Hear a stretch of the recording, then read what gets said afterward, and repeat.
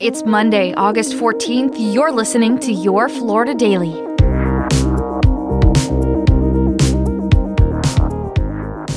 I'm Katrina Scales.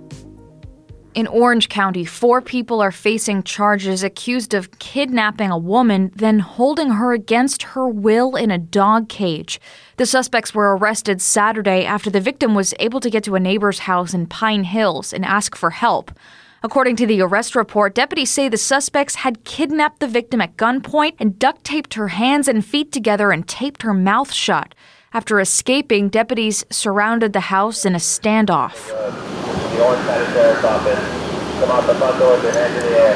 Do it now. Like I said, I was in the bathroom about to take a shower, and my lady told me there's somebody knocking at the back window.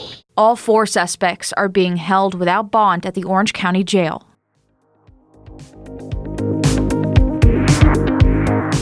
Florida is on pace for its warmest year on record, according to data from the National Weather Service. Miami, Tampa, Orlando, Daytona Beach, and Tallahassee are all experiencing their hottest August on record so far.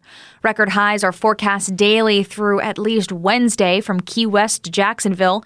Most of the state is under heat advisories for today. Excessive heat warnings have been issued for several counties, including Marion and Flagler.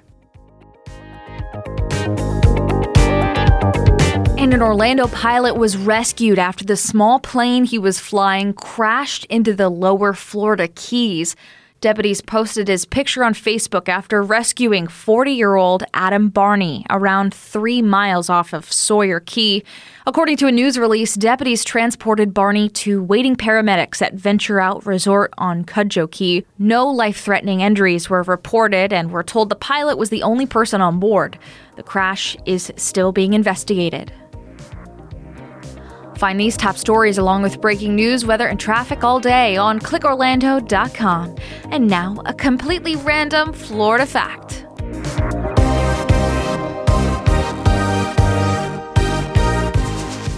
A lion given to British Prime Minister Winston Churchill somehow got stuffed and sent to Florida.